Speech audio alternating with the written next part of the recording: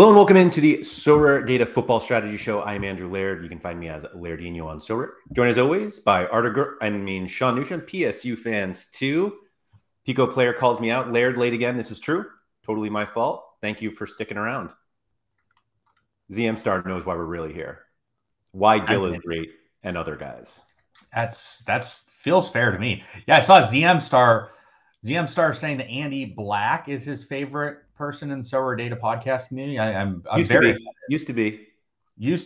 I mean, I think ZM Star just is out there. You know, he's like a Fairwater fan. He just goes and like jumps between people and picks. I feel like his favorite is not Nuggets fan. Not a strong hold. Loves Man City. Sure. Jonathan, thanks for being late. I just got home. Hey, see, just trying to help everyone out. Thank you, everybody, for joining us. Germ, new shirt layer. This is not a new shirt. It's just an old Sorare shirt. You just happen to be noticing it. Thank you for joining us. If you guys could please hit the like button on the video. Although I did get called out by somebody somewhere on Twitter that was like, no, I watched the whole thing. And if I like it, I will like the video. And I don't know. It's not that important to like that, to have to like something that much just to like the video. So anyway, thank you everybody for joining us today to talk about Carlos Gil and a bunch of other players. But really why we're here is to talk about why those players are important and what makes players great. And it's not in terms of like, there's nothing about real life football in this conversation. Just for the record, I don't care how anyone is in real life. We're here to talk about Sorare scores. And so if there are any comments, we're like, no, he's actually really good. I don't care. If he doesn't score on Sorare, we don't care. So that's why we're here. But I think it's really important to talk about, because it comes up in a lot of our conversations of like why Vlahovic is not at the top of our lists and why we have problems with Erling Haaland a lot and why Carlos Gil is important. And I feel like we kind of mention it a lot, but we don't actually discuss it. So that was the point of today. And hopefully that just clears up everything. Simple as that. Yeah. So here's a funny trivia question for the users. Both of us, Laird and I, are currently on a podium in an all-star competition. However, one of us did not use Carlos Gil in that lineup. Which one of us was it? Let's see. Let's see if they can get it correct. Yeah. But yeah, I mean, it's definitely a situation where the key guys are best used to support everyone, right? And I guess like it's kind of a weird situation where we've talked about before, like you can play weird players. Like I will have weird players in certain situations, and will play like Melly Muhlenstein, like we talked about. Like I had Melly Muhlenstein in a U23 Rare Pro lineup that was able to get me on a podium. The key is with Melly Muhlenstein, I have some alpha type players that support him. So like if I'm playing a Melly Muhlenstein because he has a great matchup on a certain week, then I want to make sure that I have the best possible guys around him to enhance that great week. So it's a situation where like that is key. And like that's what those players are. Like the players that are like the high end guys are not necessarily the high end guys because they're the best scorers and everything, which they are, but they're there because like they're the best support pieces you can have to other players and making things happen elsewhere. So for those that did not guess correctly, I am the one that did not have Carlos Gil in a podium lineup currently. Shockingly enough, and I wish I did because I would be in first if I did, but it just didn't happen with him being in that lineup. So Laird is representing Carlos Gil on the podium, who unfortunately got stat corrected down to 98.5 points on the weekend. I know. So it's very unfortunate. That's outrageous. Aaron Walker has said that mistakes were made. It's Haber is in here. It's Haber. Speaking of mistakes, that mistakes were made. He made one pretty hefty one that could cost him dearly today. But yeah, like I think that there's a lot of merit on these big guys and like what you need them and why you need them and what you need to do with them. And then also like there's a lot of discussion points of like if you should buy them and which ones you should buy, and like, do you buy all of them? Do you buy some of them? And the answers vary from user to user. Like, obviously, it's not realistic for every user to have Carlos Gil, have Messi, have Dusan Tadic. Like someone, a whale like Laird does have the ability to do that, right? Laird can have all those guys, but a lot of people can't. And if you can't, you got to find different ways to enhance your other guys to make them as good as possible when they are in spots to make them like those guys for sure. Because we've talked about it before, but I would say only briefly, but it's definitely something to note. People think that Lionel Messi is Lionel Messi every week. Lionel Messi is a different player every week because he scores differently. So the same goes for everyone else as well.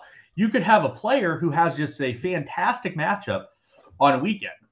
That player is different than what his average is. Like the actual player card, right, that you have of a player, like if I have a Carlos Gil card, my Carlos Gil card is the average of like Carlos Gil every single game week.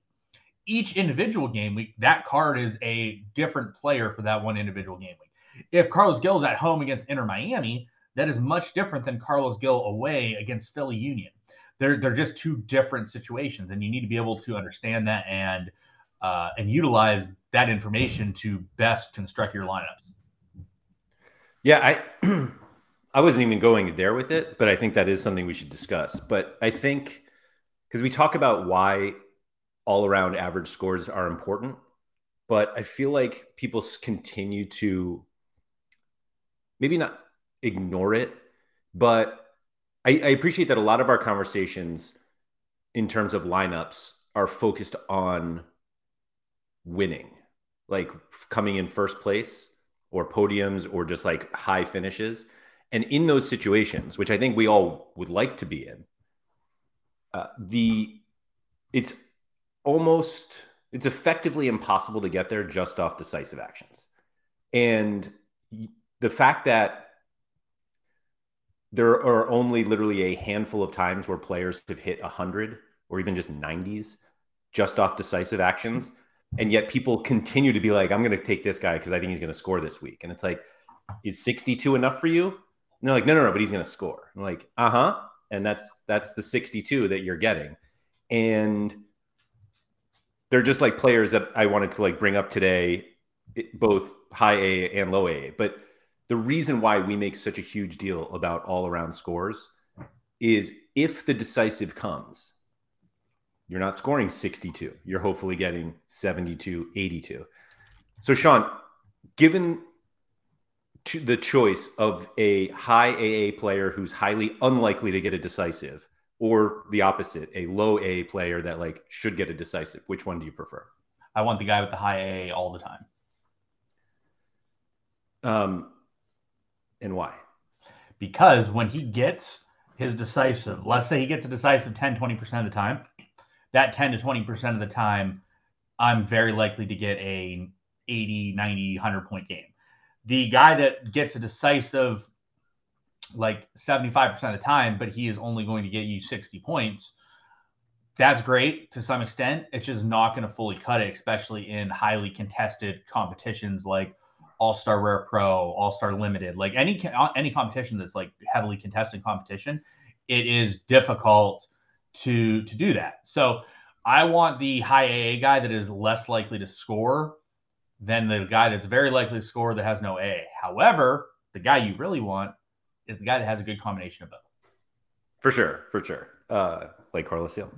No, I think the thing that a lot of people also forget, and it's one of those that like, yeah, we all know this, but goals and assists are not the only decisive actions. And so sometimes if you have some center back defensive midfielder who like never moves up,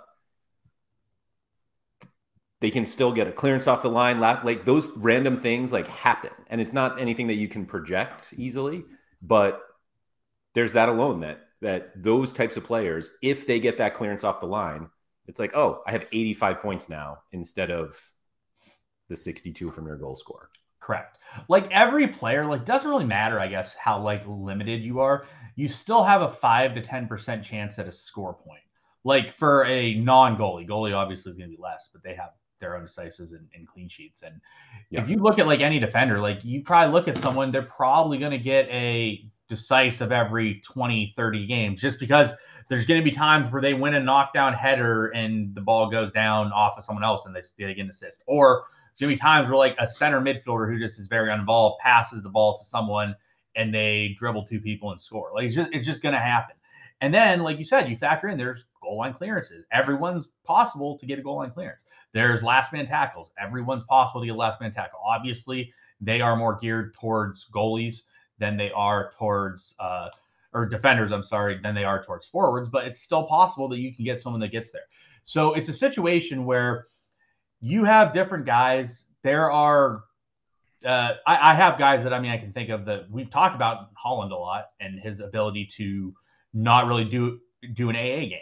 And we've now granted his chances of scoring a goal is a lot more likely than other people. But I saw you made a tweet, I think, a little bit ago about someone that has reverted to the mean. Do you want to talk about that? Because I think that's a good indication.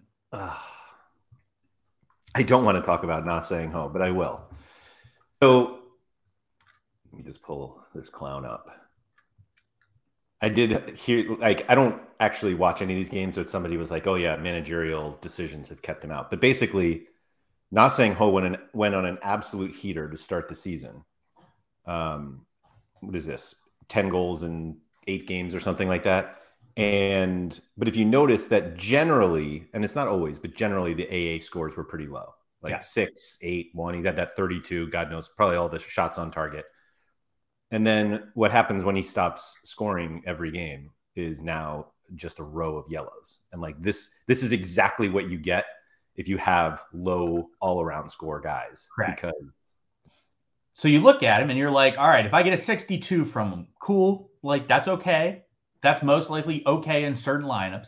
Mm-hmm. But if you get a 40, that lineup's in really bad shape, no matter what level you're at. And so I will say there's also different game modes that people need to consider and compare comparatively to other things. So in All-Star Limited, right, if you're putting up 60 points, you have no ability to get up into like the tier zeros. Like if you have just like if you have a bunch of guys that are like they're capping out at like 65, like you're just realistically not getting the job done in like a limited competition to like get up there. Like, yeah, you can surely have a guy that puts up like a 50, like as you see the guy in 4th place has a 50, but that 50 is surrounded by like a 78, right, 399s, 90, 93. So it picks up the average. So you just can't really have a bunch of guys that are out there putting up 60, 60, 60, 60. You can win a reward, sure, but you can't really get to the high ends. However, when you get up to like the Division 2s and the Division 1s, the Super and the unique divisions, if a guy goes out there and puts up 65 or 70, that plays a lot better there because there's just a lot less of the elite level cards that are going to put up hundreds and those type of scores instead. So there's different things you have to consider based on whether you're in limited, all-star, rare, or the rare pro or the super rare / unique competitions. There are different cards. Like a good one that I can use right now, Yuya Osako. So I don't know if you've looked at him yet or recently, but he's been I haven't, but I've been told not to buy him. He's been on, they're literally, this is, Tuggy has said, don't buy him. So anyways, you look at Osaka, right? And he's just putting up 70s. He's getting 2 decisives a game. Like he's doing well. But you look, none of these games are in the 80 to 100 point range. Every time that he gets like multiple decisives, he's still struggling to get to 80. Mm-hmm. And I'm sorry, but it's just not realistic that this guy's going to average a 1.5 decisives a game. It's just not realistic. Like if he's doing that, he's not going to be playing the J League permanently. Sure, he's going to score goals. Well, you see what he did previously. Like you get a decisive every other game, which is great. Like that's solid. That means you're getting like a 65 or a 35. Those are your outcomes. And those outcomes are just not guys you want in like an all-star rare pro type line. Do you think, because I feel like we've touched on this before, and I kind of even go back and forth on it. Daniel brings this up. It feels like those guys are only useful for 240 thresholds. Like, do you prefer the higher variance guys who are like, the 30, 60, or do you like the ones that are just 45 to 55 all the time? I mean, I think they're all whatever. Like, I don't think you really want to use them anywhere in general. Like, you're just like, it's fine. Like, where are you using, like, Yuya Osako's, like, L15 is 66. Where are you using? You can't use him in a cat mode and Yeah, you expect, can't use that in cap. like, him in a cat mode. He's like one of the worst cards you can use in a cat mode because, like, if he gets 2 decisives, he eclipses his scoreline by like 6. So it's a tricky situation where I just think like a card like this is just in a Division 3, 4, 5 situation. It's just not good. And you look at him and like, what's his price point? His price point is like a lot. Like, he's what, 0.2 ish for a rare. Like, this is a guy that literally really struggles to help you win big end cards. So I think so. Adri Zaman asked the question: is it possible to win a reward consistently in Rare Pro with 5 main players you use week in, week out? The answer to that is yes, but you need to have like Gil, Messi, Tadic type players. Like, you need to have like Grimaldo and Odysseus. And that's not what people want to do with that situation. Like, if you're asking, can you week in, week out get the job done and win rewards with like Melly Muhlenstein as your all-star Rare Pro defender? No, it's not realistic. Now, can you play him when they play Camber and expect to do well? Yeah, but you can't play him against Ajax, PSV, and stuff and expect to go well. So, yes, you can do it, but you need to have the elite level cards that almost never have a bad situation with them. And a goalie who's the same. And a goalie the same. Like, you need one of the best goalies in the platforms. Like, you'd need like a Thibaut Courtois, who just like almost always going to be a heavy favorite, has really good AA as it is, and is a really strong player. But yeah, it's difficult to do that and perform well. Yeah, I feel like that's the not the missing part, but it's really tough to say like, yeah, just go get Tadic, Gil, Messi. I'll throw in there just for fun because I have him, and then being like, and whatever goalie, because like the whatever goalie is actually what will kill you. Like, you have to pay up for goalie just as much as the other ones. Correct. Surf has just said Yuya Osako has value though right now. He's a top 4 forward, L15 overall in America and Asia. Yeah, I would argue though that like he's way overvalued because he's not going to average 1.5 decisives a game consistently. Like, so he's at top value right now and he's not going to get the job done. So Adri said he's like, I got rare Merit, super rare Kanade, super rare Lobotka, rare Griezmann, and rare Mbappe. I don't think that gets the job done frequently. I don't think Lobotka is that good. I don't think Kanade is that good. Obviously, Merit's a goalie. Like, yes, they're a decent team and he'll score okay. The other two are pretty strong. But if you're planning on running that week in, week out, you're just not going to get a reward very consistently. And it's not because like you don't have some great players. Like Griezmann and Mbappe are fantastic, but it's difficult to consistently win stuff with very limited flexibility elsewhere. Like, Lemaire's one of the better goalies from a scoring perspective, does well. So Alex just asked a question. He's like, what's the rule with a keeper? He's like, dominant teams have a goalie who will get 60 and then nothing at all, do nothing at all. Then inevitably they concede late. So the rule with goalie is they don't matter, but they do matter. I know, which is kind of a contradiction, but goalies don't really matter. They all suck. They all are going to average between 45 and 55, and you just need a clean sheet. The counterpoint to that, though, is, however, obviously goalies with better AAs that can have a strong game when they concede is preferred over goalies that do not have a strong AA game. When they concede, they will do poorly. Because if your goalie, and this goes to the point about like you can have like a 60 in your lineup and get through. If your goalie concedes and puts up like 55, your lineup is still very viable for a top end prize. I mean, look, I'm in 6th right now in Rare Pro from the weekend with 35 from my goalie. So it's a situation where, but again, he had a negative decisive and put up 35. Actually, I think he had a positive decisive too. Yeah, he had a positive and negative decisive. So he had 20 AA. Or no, he didn't, because he had so like, but you look at Ichimori, right? Like, Ichimori, as long as he doesn't give up a negative decisive, is typically going to be in the 45 to 55 range regardless. And then if he gets a clean sheet, you're probably looking in the 75 plus ish range. Lars Understall is a good example of that situation. So I prefer guys that have more AA comparatively to a guy like Langerack. Like, if you look at Understall, right? Understall, keeps a clean sheet, he typically is going to end in the 70 to 80 range. That's where he's going to end instead of just 60. And when he concedes, he'll end in the 50 to 45 to 55 range frequently. Obviously, if you have a negative decisive, you're going to have a shit game. That's just how it is at goalie. And you can't really do that. But that's it with any position. Correct. If you're playing goalies on better teams, they typically will not give up 3 goals. Usually, obviously, it still can happen, but it won't happen as frequently. Yeah, I think it's just like you said. Goalies, what was the phrase you used? They don't matter, but they do. Matter. Right. They don't matter, but they're the most important. Correct. I'll put it that way.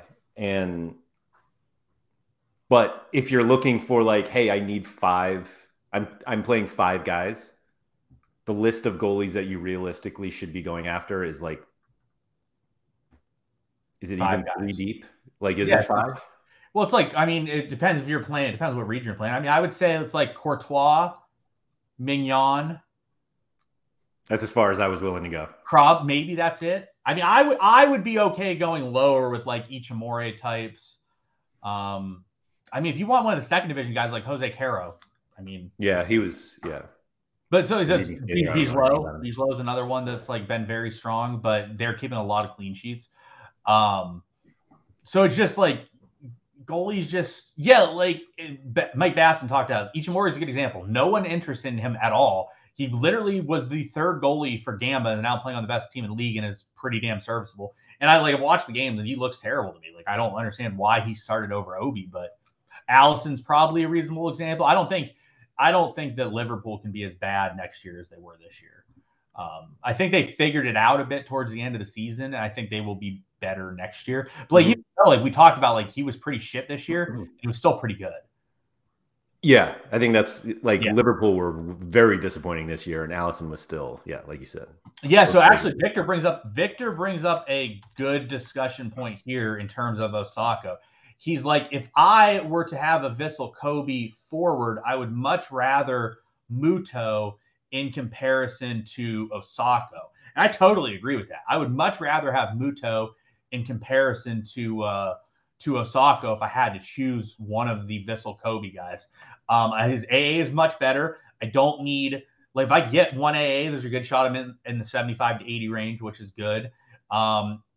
But he just seems a lot better of a player to me than Osaka. Similar price point. Like, to me, not much of a question. Like, I would much rather have Muto than Osaka right now. But one of the guys that we'll talk about in terms of like what you really want. So like the guy you want, the ultimate guy you want is a guy that is going to put up 20 to 30 AA and has a high chance at a decisive.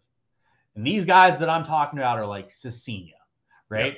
If I look at Cecina, I'm like, all right, there's a pretty good shot Cecina is going to put up a good 20 to 30 AA.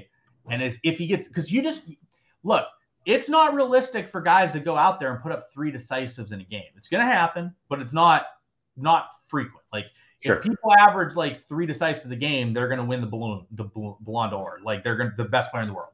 It's just not going to happen. What you want is Douglas Santos. Douglas Santos goes out there and he has a high probability of a decisive, which is like 33%. Like, he's got a 33% chance at getting a decisive. And if he gets a decisive, you are pretty confident he's going to have a pretty strong game. So, yeah, Alex brings up, he's like, you want Cecina, Gil, Tadic, Mbappe, and Messi. These are the super high-end guys that you want from this perspective.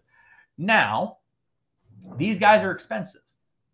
They're going to cost you a lot to get them. This is why. Daniel brings it up. Daniel literally says, buy the most expensive dudes.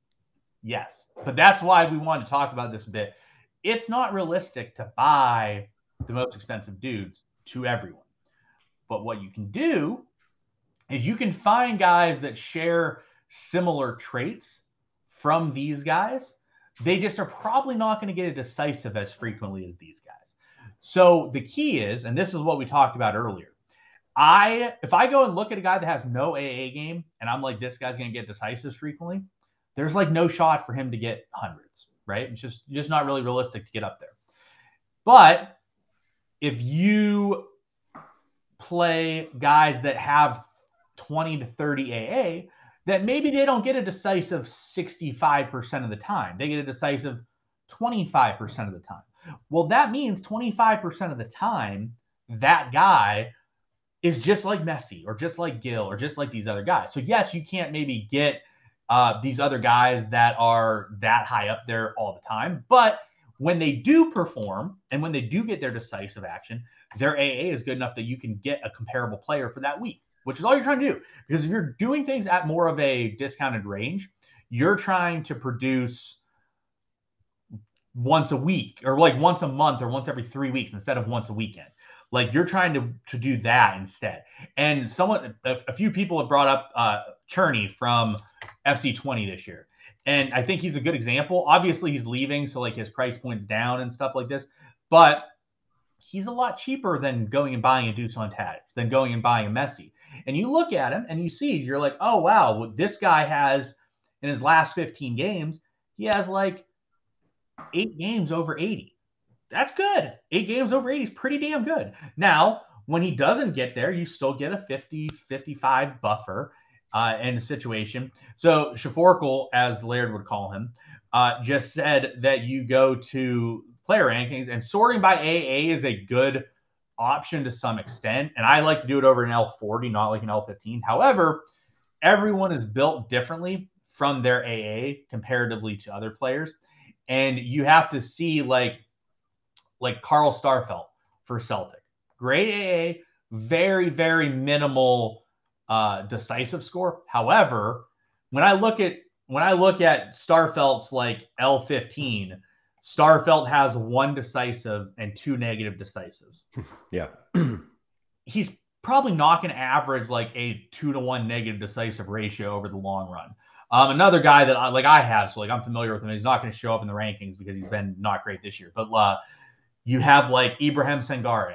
Sangare's AA is going to almost always be very defensive-minded AA, which therefore means that it's less likely for Sangare to rip off a decisive than it is for some of these other guys. So like you look and you see he had a lot of decisives. He had in his last 40, he has 10 decisives, but he's not super productive in terms of high end. But now if Laird clicks the all button here, you're going to see that the previous year he was a lot better and had a lot more higher end range. You see these 97s, these 100s. So is this guy like going to produce like Carlos Gil? No, but you're not paying for him to be like Carlos Gil. What you mentioned Cerny before. So there's one guy I wanted to compare him to. He actually doesn't show up on the comparables, on the similar players, excuse me. But look, this guy has so Cerny has 67 L5, 70 L15, 63 L40. I have another guy here who has a 73 L5 and a 66 L15. And he's just completely different. Big old Kevin Van Veen. Yeah, Kevin Van Veen, who, like, again, their L15s are, 4 points separate. Yeah. But as you can tell, like, Cerny doesn't need, Cerny's had tons of decisive, don't get me wrong. But, like, Van Vleen, excuse me, has, what is this, like 13 games in a row that he's scored? Yeah. And he scored over 80 twice. Correct. Like, if you look, this is another way to explain it, right? If I look at 2 guys, so like if we look at Van Veen and Cherney, and we look at their L15, so let's sort it by their L15 layer. Okay, so these guys, both of these guys, so Van Veen's L15 is 66. Now let's go look at Cherney's. Cherney's L15 is 69. All right, but if you look at this, if you look at the top like 7 scores or top 6 scores, they're all Cherney. Yeah. Every single one of them is Cherney. Because, I guess they're the 189. So 5 of the top 6 scores or top 7 of the top 8 or whatever are Cherney.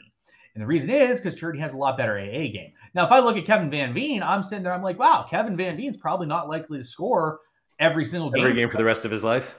Yeah, it's just not really realistic. But so like you look at these two, like these two have the same L15-ish. They're close. Yeah. They're much different players, and Cherney is a much better player for you to have. So a couple comments that have come in a little bit is Nanzo, and this is a key one. Buy guys that are next up with a good move, or guys that are like on a team that could become a very strong player. And I will use Ron Romero to discuss this. So Ron Romero says, Mijnans could be huge next year. Great example. Sven Mijnans has pretty much integrated himself into like the attacking midfield role for AZ Alkmaar. If you remove his last couple games, I guess he's had a couple really strong games as well. But if Jesper Karlsson leaves, which is very likely, there's a shot Sven Mijnans takes every set for Alkmaar next year. During this L15, he didn't take all the sets. And you see there's a lot more dud type games in this range than there was for other players. But you see 83, 100, 87, 91, 100. Those are all games that he did well coming over and producing some high-end games for AZ in roles where, like, you see a game, he had a 86 AA or 86 with no decisive. He had a 100 with 2 decisives. He had like a 110. He had an 80 with no decisive or with a decisive. Like, it's very clear he's bringing this up. Another person, Alex Wilson, brings up Julian Dessart, and he wishes that Julian Dessart has more decisives in him. Dessart's a great example. So the issue with Julian Dessart not having the AA game or the decisive game in him, like, you look at him and you're like, this is the guy, though. Like, if I look at Julian Dessart, if you put him in your lineup and he puts up 60, all right, you're still active. Like, that lineup's still active for a reward, even a high-end reward. You're not eliminating yourself with that card. He has 0 decisives in those games. It's not realistic that Julian Dessart's going to always have no decisives. Also, Julian Dessart takes sets, but he hasn't been taking many sets. It's realistic possibility that in the future, Dessart will start taking more sets. You know what comes with sets? Decisives. So it's a situation where you can definitely scout and look more into the future. And I try to do it as much as I can in certain situations to find guys that could get an advanced role or getting a more favorable situation, whether it's with a new team or the current team, to sort of find guys. Because, like, you look at like Dessart's not like outrageously expensive. Sven Mijnans is still U23. He's still got a year of U23. He's not absurdly expensive. Now, are these guys 0.02 ETH for a rare? No, they're not that cheap, obviously. But they're a whole hell of a lot cheaper than other guys that are significantly more expensive, that are going to be more consistently good, though. My favorite about the Dessart chart, which I have up on the screen here, is that his highest score from the last year had no decisive. Correct. What about a second highest score? Like 61 AA. Oh, yeah, and 56. Yeah. Exactly. Like, this is a guy, if I'm looking at Dessart, like, I have the potential to get there regardless if he gets a decisive or not. And if I do get a decisive, I have a really good shot. Daniel Cooper actually brings up someone that I think is a very, very reasonable person to bring up right now, and that's Declan Rice. Declan Rice has shown quite a bit of a strong AA as it was. And this is a guy that's good aerially. He's good in the air. And if he's at a better team, he has more potential to get offensive contributions than he has previously. So I think that they just won a trophy. What do you mean? Yes. As Cosmo said, he wants one more year. So it's a situation where I think that Surface says that Mijnans gets subbed off every game. He has been. That is another thing that is viable. Like, in the past 10 games, he's been subbed early, like 9 or 10 times. But, like, if you look the 10 games before that, he subbed off early 0 of 10 games. And there's a realistic possibility that someone like him could fill more into a role where he stops getting subbed as frequently. And if you're not getting subbed at the 60, 75 minute mark, that gives you more chance to generate more AA and more abilities. Yeah, more minutes are always good. Ooh, Nanzo brings up Bosnian Gil, Dino Hotic.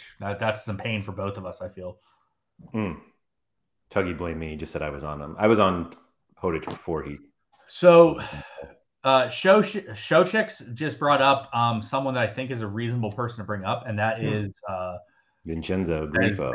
And Grifo earlier in the year was a lot more solid and had more AA, but I think he's a really strong option. I think he's a really good Champ Europe super rare. Agreed. He has enough peaks that I think you can get away with it. But you look at him, right? Like, is he Joshua Kimmich? No. Is he priced like Joshua Kimmich?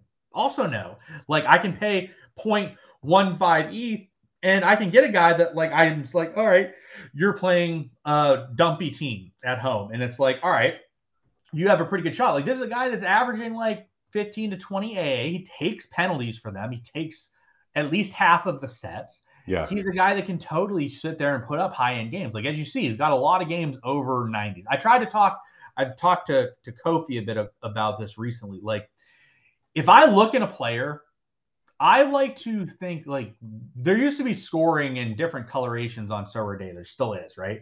And I think you and I both agree that it's sort of outdated, the coloration chart in terms of like what is a good game and what is like an okay game and like would you agree?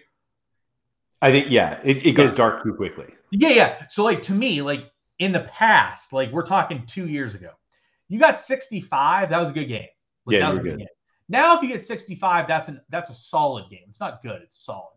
To me, 80 is the benchmark you want to be clearing.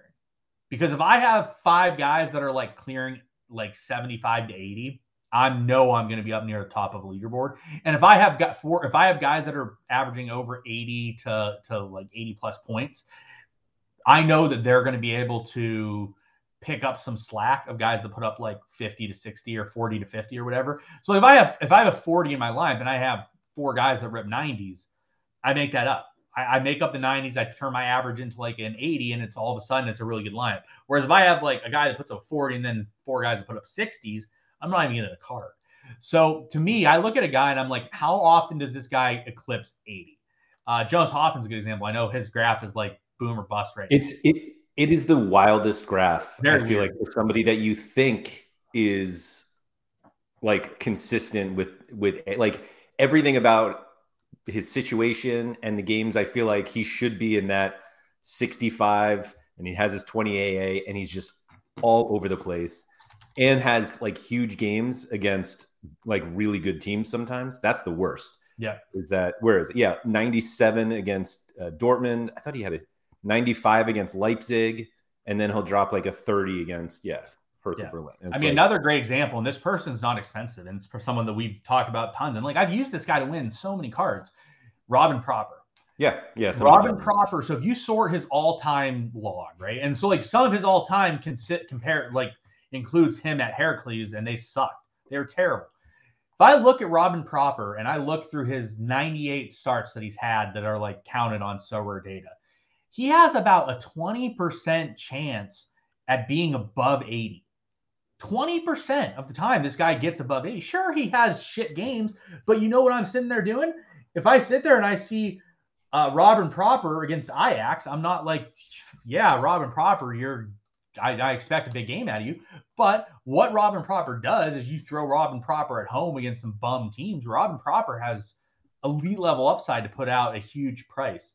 Nanzo brings up Conrad Lamer, and he could be a sleeper card for his price. I think that's a viable card as well. I think that makes sense. But yes, I'm looking at Robin Proper. Like Robin Proper's under 0.1 ETH for a dude who's not a bad age, going to have European football, because I think he stays at 20. Someone was mentioning earlier like a 20 stack. It's actually funny to me that I am damn sure the best stack on the platform this year was a 20 stack.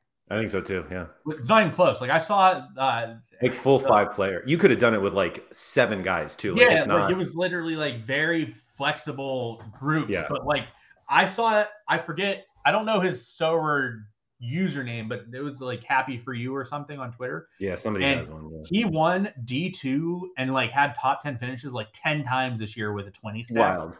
It was just like constant. Like you didn't see that shit with anyone else. It was just constant. Metal Gear says that Small is way better than Robin Proper. Yeah, he costs double the price. That's the point. Geese Small costs way more than Robin Proper, but you look at him and you look at both of these guys, and in Geese Small's 76 games, he probably has a very similar amount of 100 or 80 plus point games as Robin Proper. The difference is that he has way less like 10-point games than Robin Proper. So it's a situation where like Geese Small is a lot more expensive, and you're getting a guy that's going to average 4 points more per game, but they have similar peaks. They have similar high-end outcomes as each other. One is just way smaller than, or way more cheap than another. And that's the key, is like there are guys you can find that are, I'm not saying like boom or bust, but like if you have a player that just realistically they're not going to hit 80s, right? If you just have a guy that's just like, this guy's just never really going to hit 80s, that just doesn't get the job done for you in this age of Sorare. unless you're playing like D2s and D1s. Which we all are, obviously. Metal Gear says Proper's running a lot over EV for more than a season. I don't know if that's necessarily totally true. He's really good in the air. Like anyone that's as good in the air as him and is always the main focal point on set pieces is going to be very viable in terms of getting decisives and getting decisive actions. Like it's going to happen. Yeah. Yes, Sober Holland said that 20 will lose most of their best players. Yeah, it's of all teams out there that I've seen, they are going to get beat up the most that I've seen. Like most teams are going to lose players or here and there, but it seems like they're going to lose a significant portion of their team. But they should. That's exactly how they're built. Right. Like that's how those teams are built, isn't it? Right. Like they want to get decimated because then they're selling their players for a ton of money. Correct. Which again, though, that'll make them worse next year, and then in theory makes Proper worse. So like you're trying to find different guys in different situations that are becoming better cards than they were. And that's what the key is, right? Is like you got to find guys that make sense from that perspective. So I think there's definitely some situations where people have to factor that in, and that's something that is interesting for people. And Mike Basson said the coach of 20 is leaving. Yeah, 20 is losing a lot. Like 20 is just getting ravaged with things in and out of their team, and that's I think that's one of like the most important things. That's not for this show specifically, but when it comes to challenger teams like that, buying the one that was good this season for next season is really dangerous unless it's like Ajax, and even Ajax was significantly worse this year than last year. Like so actually, include them. Yeah, like it's really tough to look at what happened in any of the challenger leagues this year and be like, oh yeah, they'll do it again. Like who is it? Zenit, Zagreb, and Benfica. Yeah. And after that, and frankly, you still have to watch out for all of the transfers anyway. But like, yeah, I mean, here's a good example with Proper. And obviously, like my gallery is different than most people's, but I have in 2 years of owning Robin Proper Super, I paid like a half an ETH for it. He's generated me 7.5 ETH in rewards. Just him. And that we're talking like 24 times he won me a reward. That's a pretty significant amount. Daniel Cooper wanted to throw Celtic in there, and now I'm hesitant now with a managerial change. Well, yeah. Did you see their talk? Well, there's been a lot of rumors, so I guess I won't really go into the Celtic rumors. But yeah, very, very true. So Raul talked about Cherny. It seems like Cherny is going to Wolfsburg, which is Wolfsburg, right? Yeah. Like, so he'll be dead. Yep. So he'll be R.I.P. Cherny very soon. Yeah, Matchflow says Farke's ass. Yeah, he also might be the manager of Celtics soon. Yeah, I've heard poor things about a lot of managerial choices that are coming have been pretty underwhelming. It seems the only thing I saw about Fark was that Quinny was like, he's literally last on my list or something like that, and I was like, oh, so Sorer Holland, and I agree with this. Sorer Holland says that he thinks the AZ will be 20 of next season. I actually agree with that. I think that AZ is in a really good position next year to be pretty good. Seems like they're going to return a good chunk of their roster, which I think is favorable. I think there are guys that age out, but they're going to be really strong. Like you look and Reinders, it looks like Reinders probably is back. Looks like Lasky's probably back. Looks like Sugawara's probably back. It does look like they'll lose Kirkez, obviously. They'll lose Carlson, but I think they might return like a good portion of their team. And they also had a lot of guys this year that got like experience. Like Walter Goes is like their 5th center back, and dude played like 15 games and looked pretty damn good. So I think there's a good shot that Alkmaar is pretty strong next year for the Dutch options. Matt Schlow brings up Max Wittick. I think Wittick was someone that is a great example of this. Wittick has some major upside. I mean, Max Wittick's L5 layered is 86. I know. I didn't really want to talk about him because he's viable. To buy high on him. Yeah, no, it's not even buying high though. His price is 0.068 for a rare. Like this is a guy that has 80 plus games in his repertoire. Sure. Very realistic he gets there.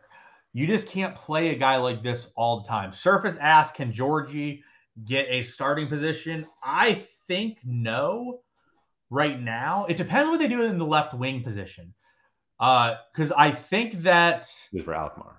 um, I think that there's a situation where like he could go to that left wing position and replace Carlson there, but I think it's probably Van Brederode is the first up there, and then like it's possible he would replace Mijnans or Reinders. What could happen? So like I think that Reinders is like 70-30 to stay or leave.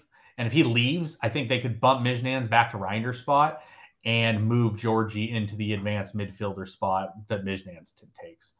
And Santa's boys asked a valid question. This is like what you should be looking for with stuff. Who is the next Joao Mario? Joao Mario was incredibly good the first half of the season. And this is the thing that I don't think people fully grasp. But like there are certain teams that are going to be really damn good. And if you can just sort of identify who the next people on that team are that are going to come up and be that guy, I think that there is a lot of flexibility that can happen for you. You just have to be correct on the situations. Like I don't think this person's going to be up in the attacking roles for Benfica, but like Benfica is going to be really good. Alex Wilson actually literally just mentioned him. Yeah. And if Tangstead could get minutes for Benfica on the wing, if Casper Tangstad were able to find his way into the starting lineup and be a consistent starter for Benfica, he's someone who you'd really, really want to have. And there's just teams that are going to be really strong that if you can get inroads into them, it could put you in really good position. Tangstad is someone that makes sense. I don't think he's going to be in that position due to the fact that he couldn't really break in this year at all to get any sort of minutes. So Sober Holland says Kachu will be way better than Joao Mario next year. I agree. So that's a good example of someone that I think is probably going to be even better than they were, which was already a great player. But you see that his price has risen from 0.215 It's like skyrocketed 11 days ago to 0.54 as a high, which was Pranksy. Oh no. So like, this is a guy that I think is really damn good. Yeah, he should be really good. Somebody, where was this here? Mickey Fu said, I don't think Benfica will be as dominant next season. And I'm not sure why. Like, I don't think anybody else is getting much better. No, but it doesn't even matter if they're that dominant, right? Because you brought up the discussion about Ajax sucking this year. But like Ajax sucked and Tadic is still really damn good. So it just doesn't matter. And so Rico, I'm just saying, if you went into last season buying Ajax last season, like in preparation of this season, then you were disappointed with almost everybody except probably Tadic, right? True. But Edson Alvarez improved. Timber wasn't bad. Like, it wasn't bad, but he also was like peak price after last season. So I think there is. Mike Baston wants Johnny Reinders to go to Ajax to replace Klaassen. I also will sign off on that. I also will. Everyone who thinks that going to the Ajax midfield is a good thing is so funny to me. Yeah, but I think their team's going to change over the next couple of years. I think it could be. I think it could be a situation where it becomes more relevant. Okay.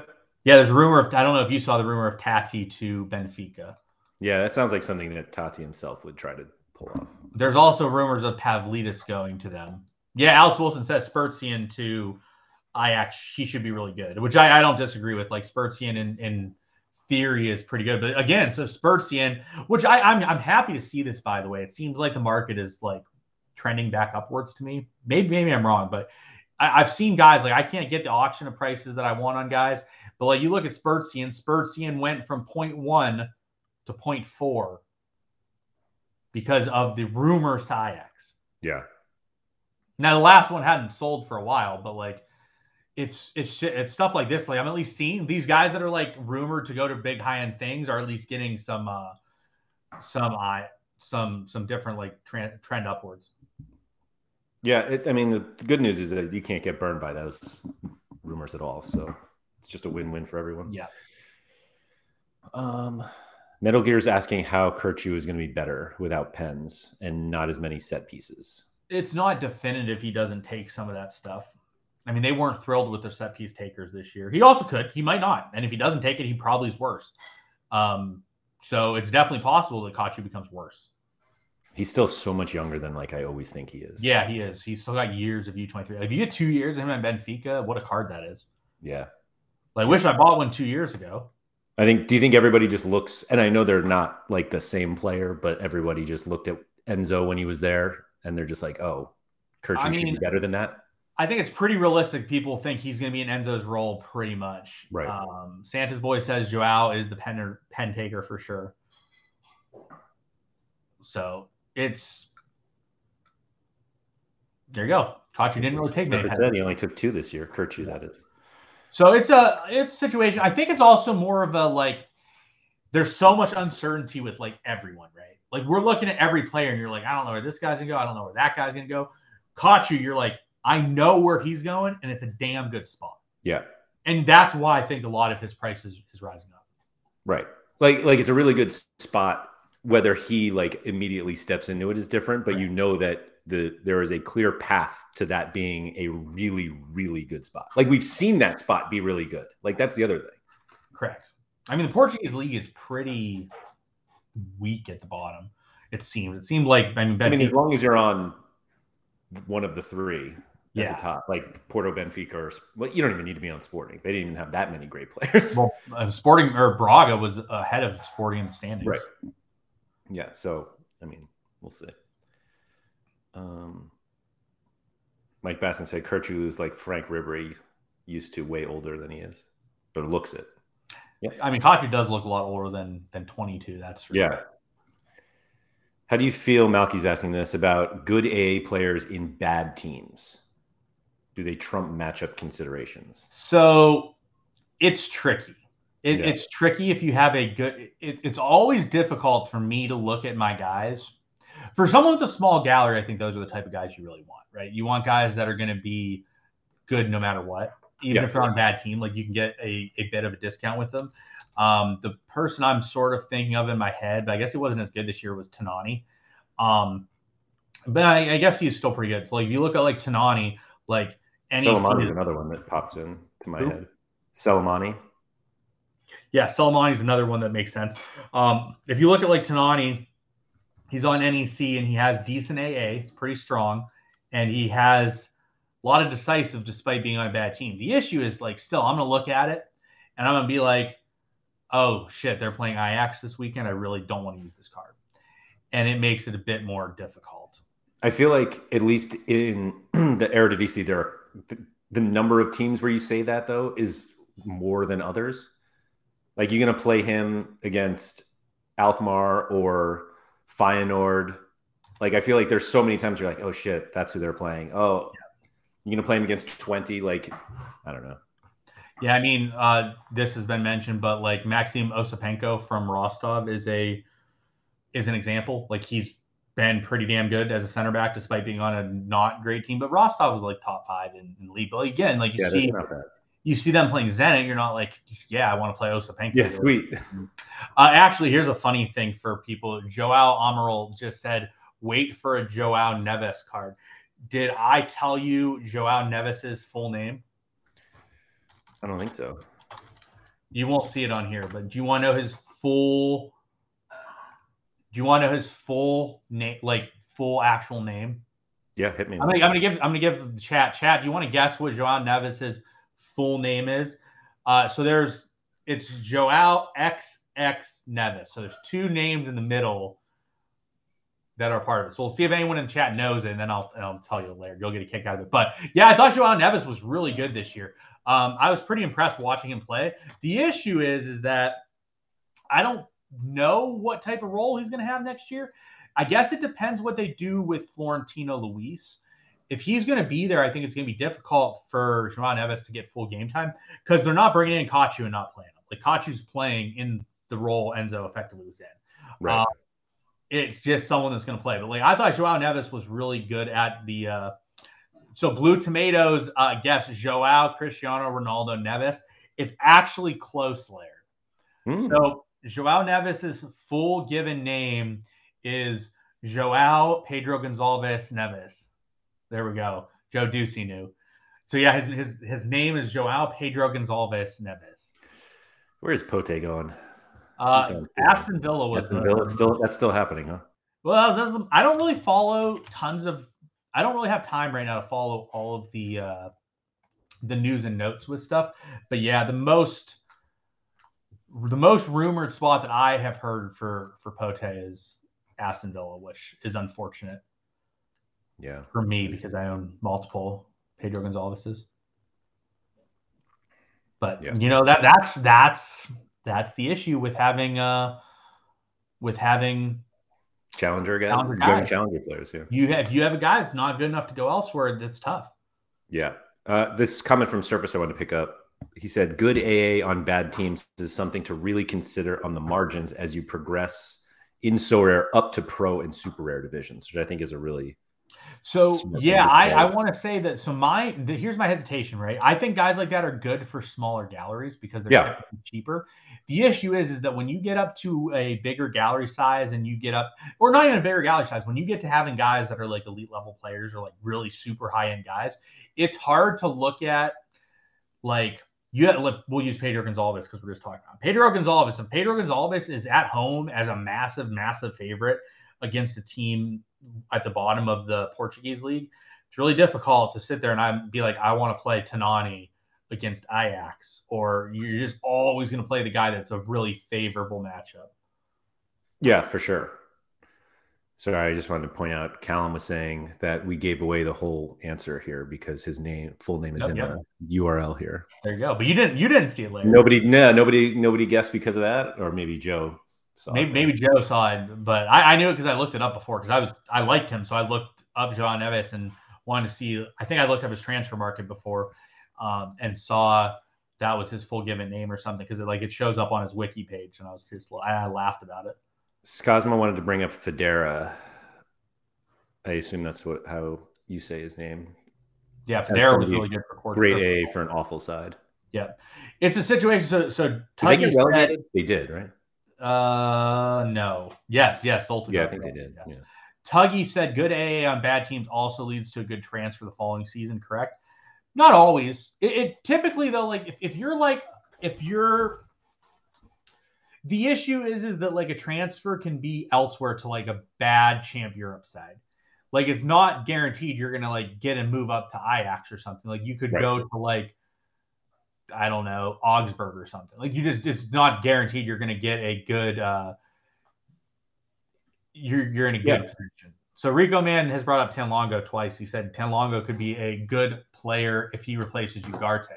Totally. If you can sit there and you can scout guys that are going to step into that new role that are an upgrade over what they were doing and what they previously had done, then those are the type of guys that you're doing. And someone asked me the other day, I couldn't remember who it was. I actually tried to look at it, and Mikey Foodis talked about it.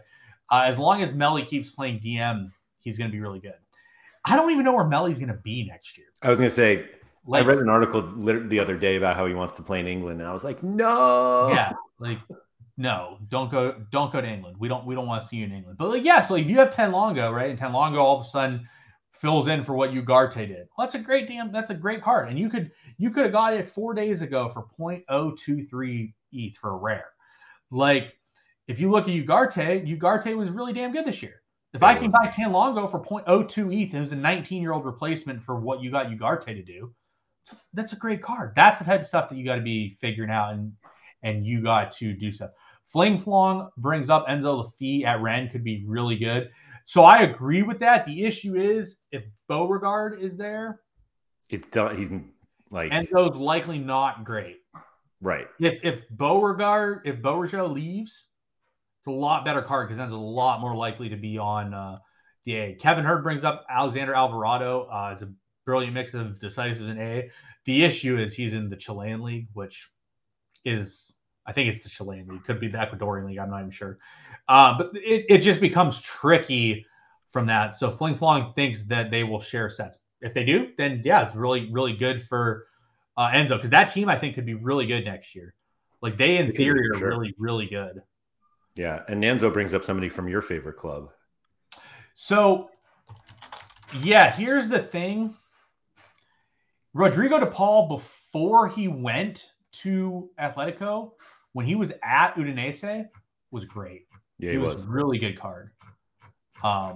Then he obviously went to Death, and the issue is, right, is like I look at DePaul, and I do agree with Nanzo. He's been strong.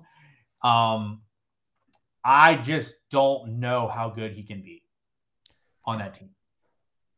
Speaking of the Atletico Madrid guys, like, because obviously Griezmann has been incredible this season, like literally one of the best players on the platform. Yeah, playing for arguably the worst team possible to play for this platform.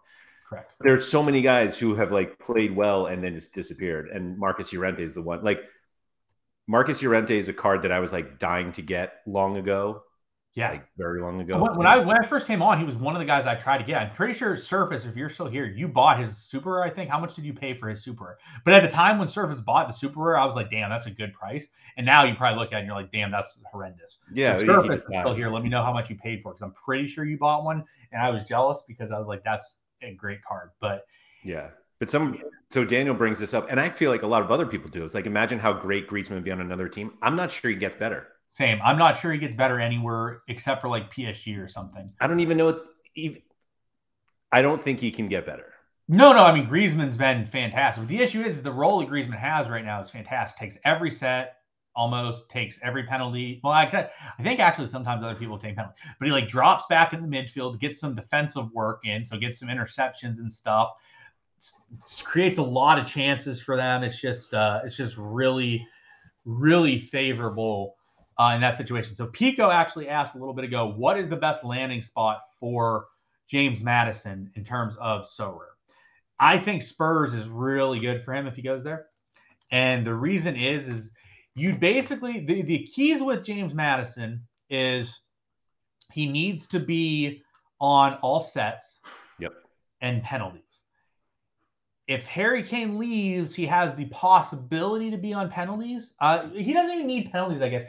It's just like he is all offensive. Like all of his work rate is going to be offensive, which is obviously the best type of AA. Because if the AA is offensive, AA, that is a lot more likely to get a decisive than defensive AA. Yep. Yeah.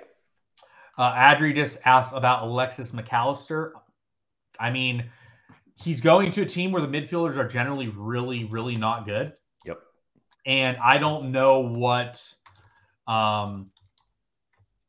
to expect from him there. I don't know if he's going to just be locked into every days. And to be honest, he was not great at Brighton. He was okay at Brighton. Like I'm not saying he was bad. And I mean, I guess maybe he's even slightly better than that. But the issue is I just don't know if he's going to be in a position to really succeed there. Yeah, Nanzo brings up a good point. Atletico really struggled from the Griezmann contract situation from the beginning of the year. That really hampered things, I think. Yeah, I wanted to bring up Umar Saleh because Surface said is someone who has an elite A and was on a good team but is linked to Torino. What do you think of that? We've already seen what everybody thinks of it because he was linked to Torino last year and absolutely cratered his price. Yeah, we all literally got to witness that exact situation. Like that exact one, yeah.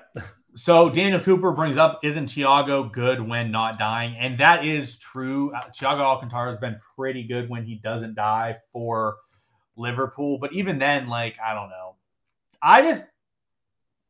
He's fine, John. The answer is Liverpool mids are that good.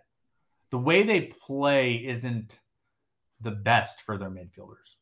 No, he's fine. But it's not bad. I'm not saying it's a bad card. I'm not saying it's going to be so Surface played 4K for Llorente.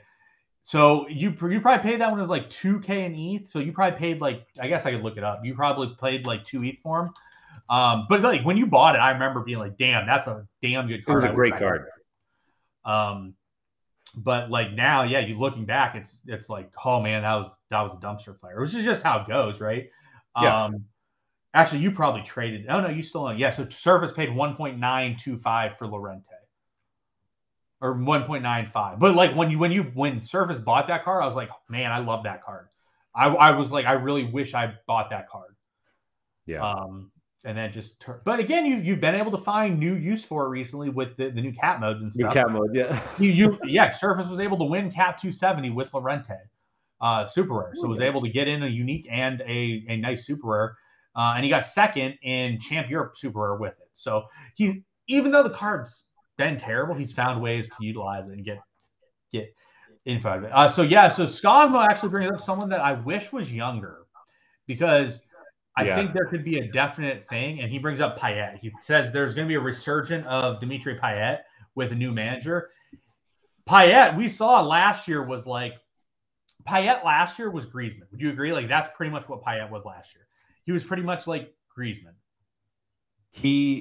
I thought I could play Champion Europe rare back a while ago just because I had Dimitri Payet. Apparently, you're just really bad at knowing what you can and can't play. First, you think you can play that with like just Payet. Then you don't think you can play U23 Rare Pro, and then you're all up in the leaderboards over and over again, Laird. You're struggling. I mean, if getting a podium is struggling, then I don't want to succeed. No, I mean, you're struggling in the fact you didn't think that was possible. You doubted Korean Timber, and he just is. No, come on. Don't do that. I owned the super rare before you did. Flonch brings up, I can't make up my mind whether Vinny is a 1.5 ETH card or not because of his AA. I think Vinny is as good of for me, Vinny's like a top 5 card on the platform. So it just depends how much you think that's worth. Like, I think you're wrong. That he's a top 5 card? Yeah. Who do you think? I think the reason why we think he's a top 5 card is because he's now like the top U23 forward. Yeah, which but the separation between Vinny and everyone else is much smaller than the separation between Mbappe, who had that moniker, and everyone else. And so when we say Vinny, when I'm saying Vinny's a top 5 card, I mean like the actual card and the longevity that you get out of Vinny is a top 5 card, not the actual production. Production standpoint, Vinny's like not an elite level god, right? Vinny's good, but he's not like, oh my God, Vinny's the best player of all time. Sure.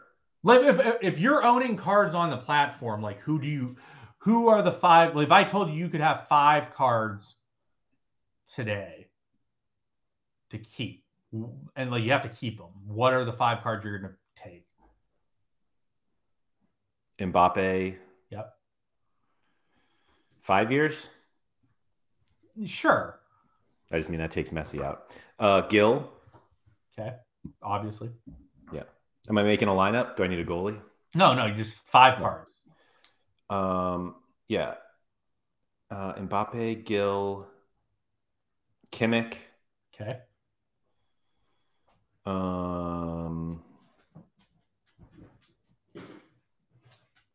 I don't know who else I would. I mean, you can use Vinny.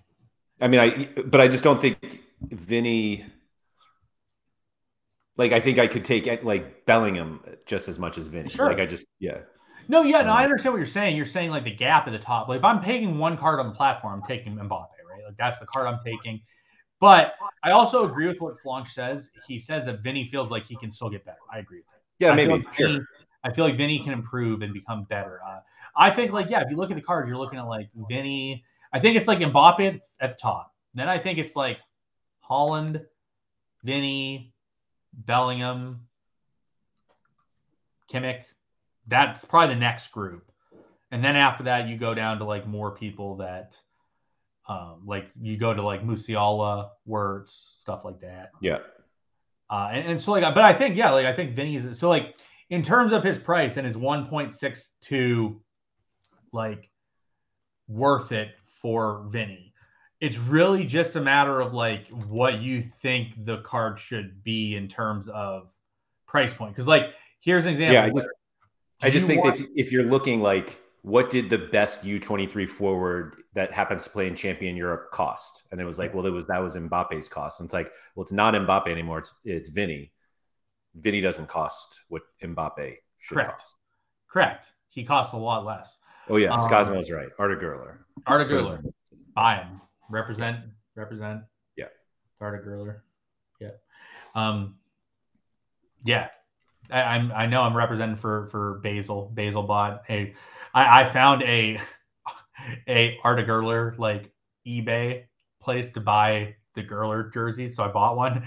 Basil's like, let me know how it is, and I'm gonna buy one if it's good. And then Basil bought one too. Yeah, there you go. But yeah, like I think like right, like if you look at it here, and there's no one I don't think you're gonna tell me is definitively worth more than Vinny after Mbappe and Kimmich, right? I guess, but I'm not sure the other ones are definitively less than Vinny. No, but they're not. Like, I mean, you look at it, like, I mean, you look at Musiala, and I mean, that's a good point, right? And like, you look at Musiala. Musiala costs right now 0.9 ETH. Would you rather have Musiala at 0.19 or 0.9? Would you rather have Vinny at 1.5, or would you rather have Holland at 2? And I know which one you're definitely going to say you don't want, and that's Holland at 2. Right. So you're so it's I think like it's Musiala. what? I think it's Musiala. Yeah, and that's very viable, right? Yeah. But like, all right, let's say It's one of those that I think anybody's going to give you a different. Like if you were like pick one of correct. Verts, Guler, who Chani is trying to correct us on, as we keep saying Gurler. Arda Guler. Is that better? Guler, Verts, Bellingham, Vinny. I don't even want to put Haaland in. Bellingham. Like I just feel like if you ask anybody, I don't think there's a wrong answer, but I don't think there's a consistent answer either. Yeah, no, I agree. And I think that there's a Guler. Yeah, Guler. Maybe. We can call him Gooey. Can we just call him Gooey? That sounds fun. And Mike, for the record, I don't call him Basil. I call him Basil. Like his actually, so here's another thing. So you call him Chani, but like I feel, what is the pronunciation for Chani? How does he get that? Because I definitely, when I first saw his name like a long time ago, I thought it was Connie. Yeah, no, I pronounce it Chani because that's how he says it. No, I know that, but I'm saying like, where is that pronunciation from? It's from his parents who came up with the name and spelled it that way. Yeah, but I'm saying like that, but that's what I'm saying. Like when, if you look at it, right, from an American perspective, you would think Connie, right? Yeah, but he's not American either. No, I know he's not American. Thank you, Larry. I'm aware.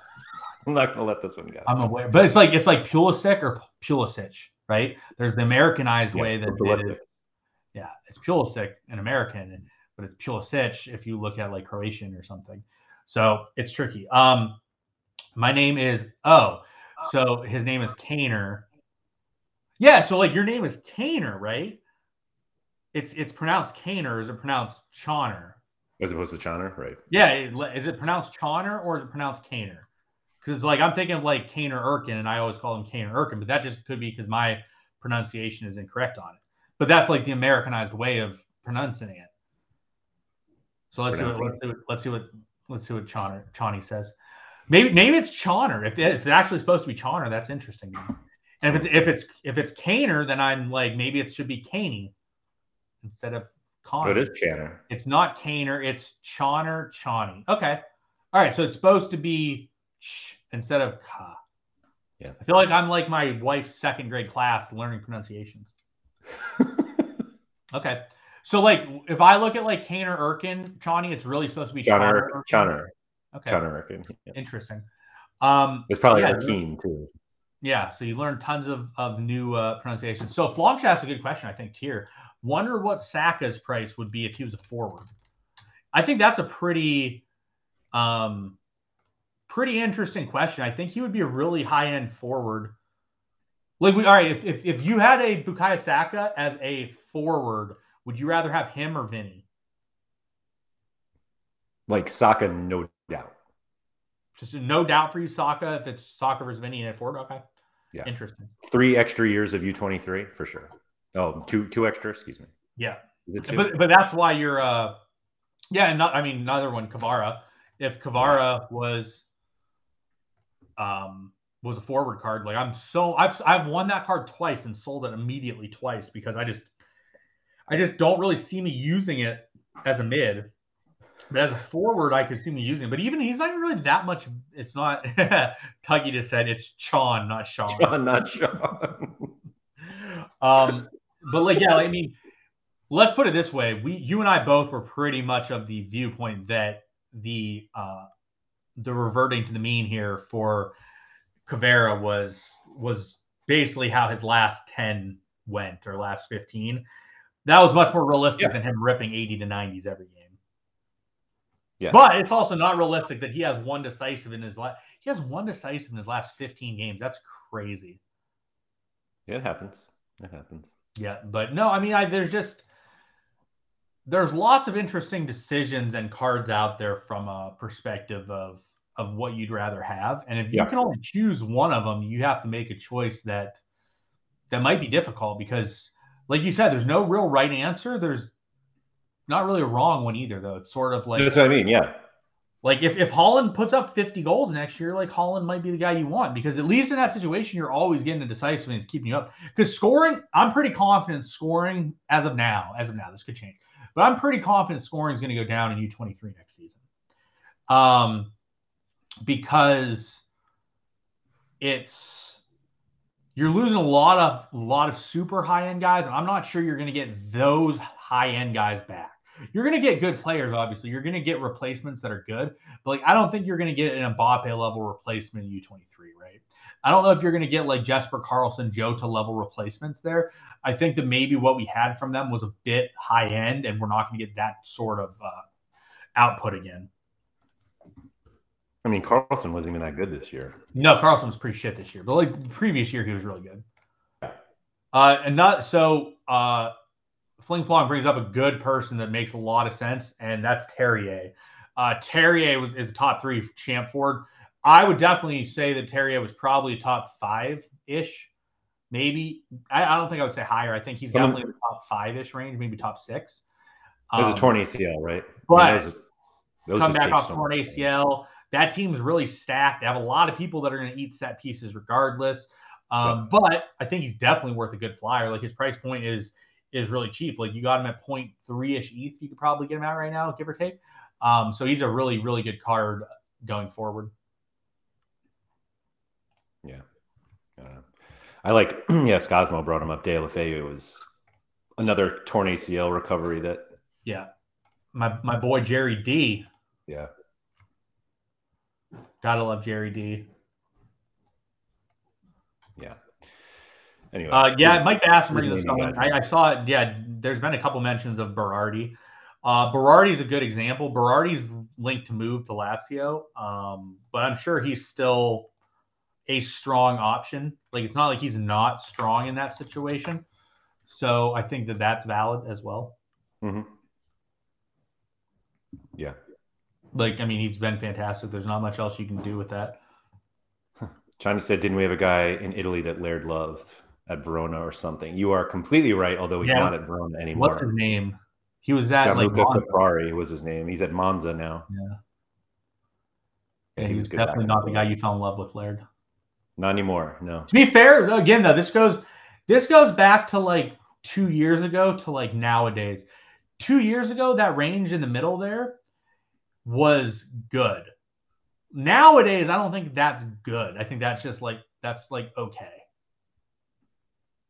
Yeah. Like that's for a Champ Europe card, for a Champ Europe forward, that's like good. But like that's like it's not like high level, right? It's not like the high level guys. Yep. I don't know. Yeah, I feel like we're just naming guys. So what do we got? An hour and 20 minutes almost. All right. That's enough for us. Thank you, everybody, for joining us and for throwing out all these names. I definitely needed to be reminded about my failed Gianluca Caprari experiment, so thank you for that. I did own his 1 of 100, though, and I traded it for, I don't remember what, but I also had a Marcus Llorente 1 of 100 that I traded. I forget what it was. Some terrible trade, I'm sure, that Pavel just laughed at me for. But anyway, thank you, everybody, for joining us. If you could please hit the like button, subscribe to the channel. Even though Chani told me those things aren't that important, they're important to me. So if you could just do it for me, that'd be greatly appreciated. I'll be back tomorrow for office hours. Wednesday, limited time only. Thursday, Sorare Andrews. Friday, off topic. So hope you guys can all join us. Thank you very much, and good luck this week.